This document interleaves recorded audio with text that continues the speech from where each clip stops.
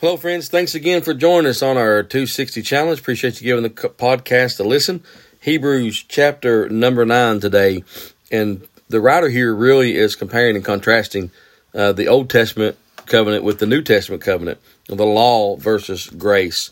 And I want you to see this here. It says now in verse 6, "Now when these things were thus ordained, the priest went always into the first tabernacle, accomplishing the service of God.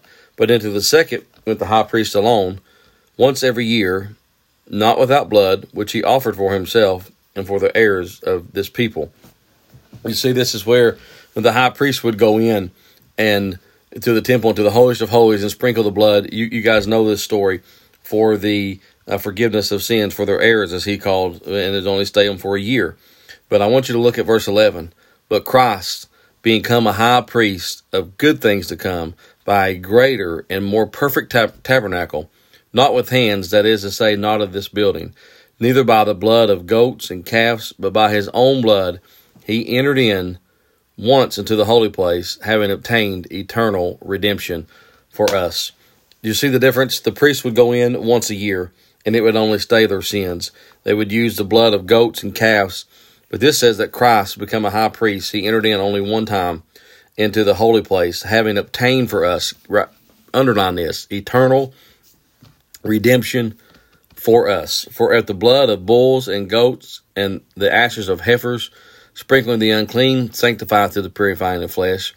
Verse 14, "How much more shall the blood of Christ, who through the eternal Spirit offered himself without spot to God, purge your conscience from dead works to serve the living God?"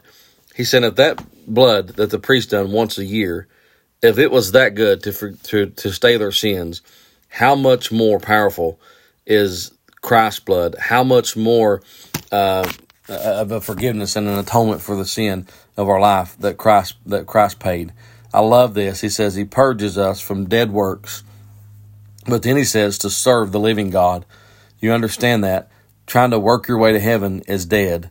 But once you accept that blood, he says you serve the living God. There's a big difference between works and service.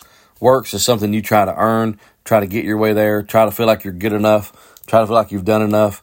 But serving God because of what he's done on Calvary's Hill is a life well spent, is a life well lived, is a life that reflects who he is in his service for others.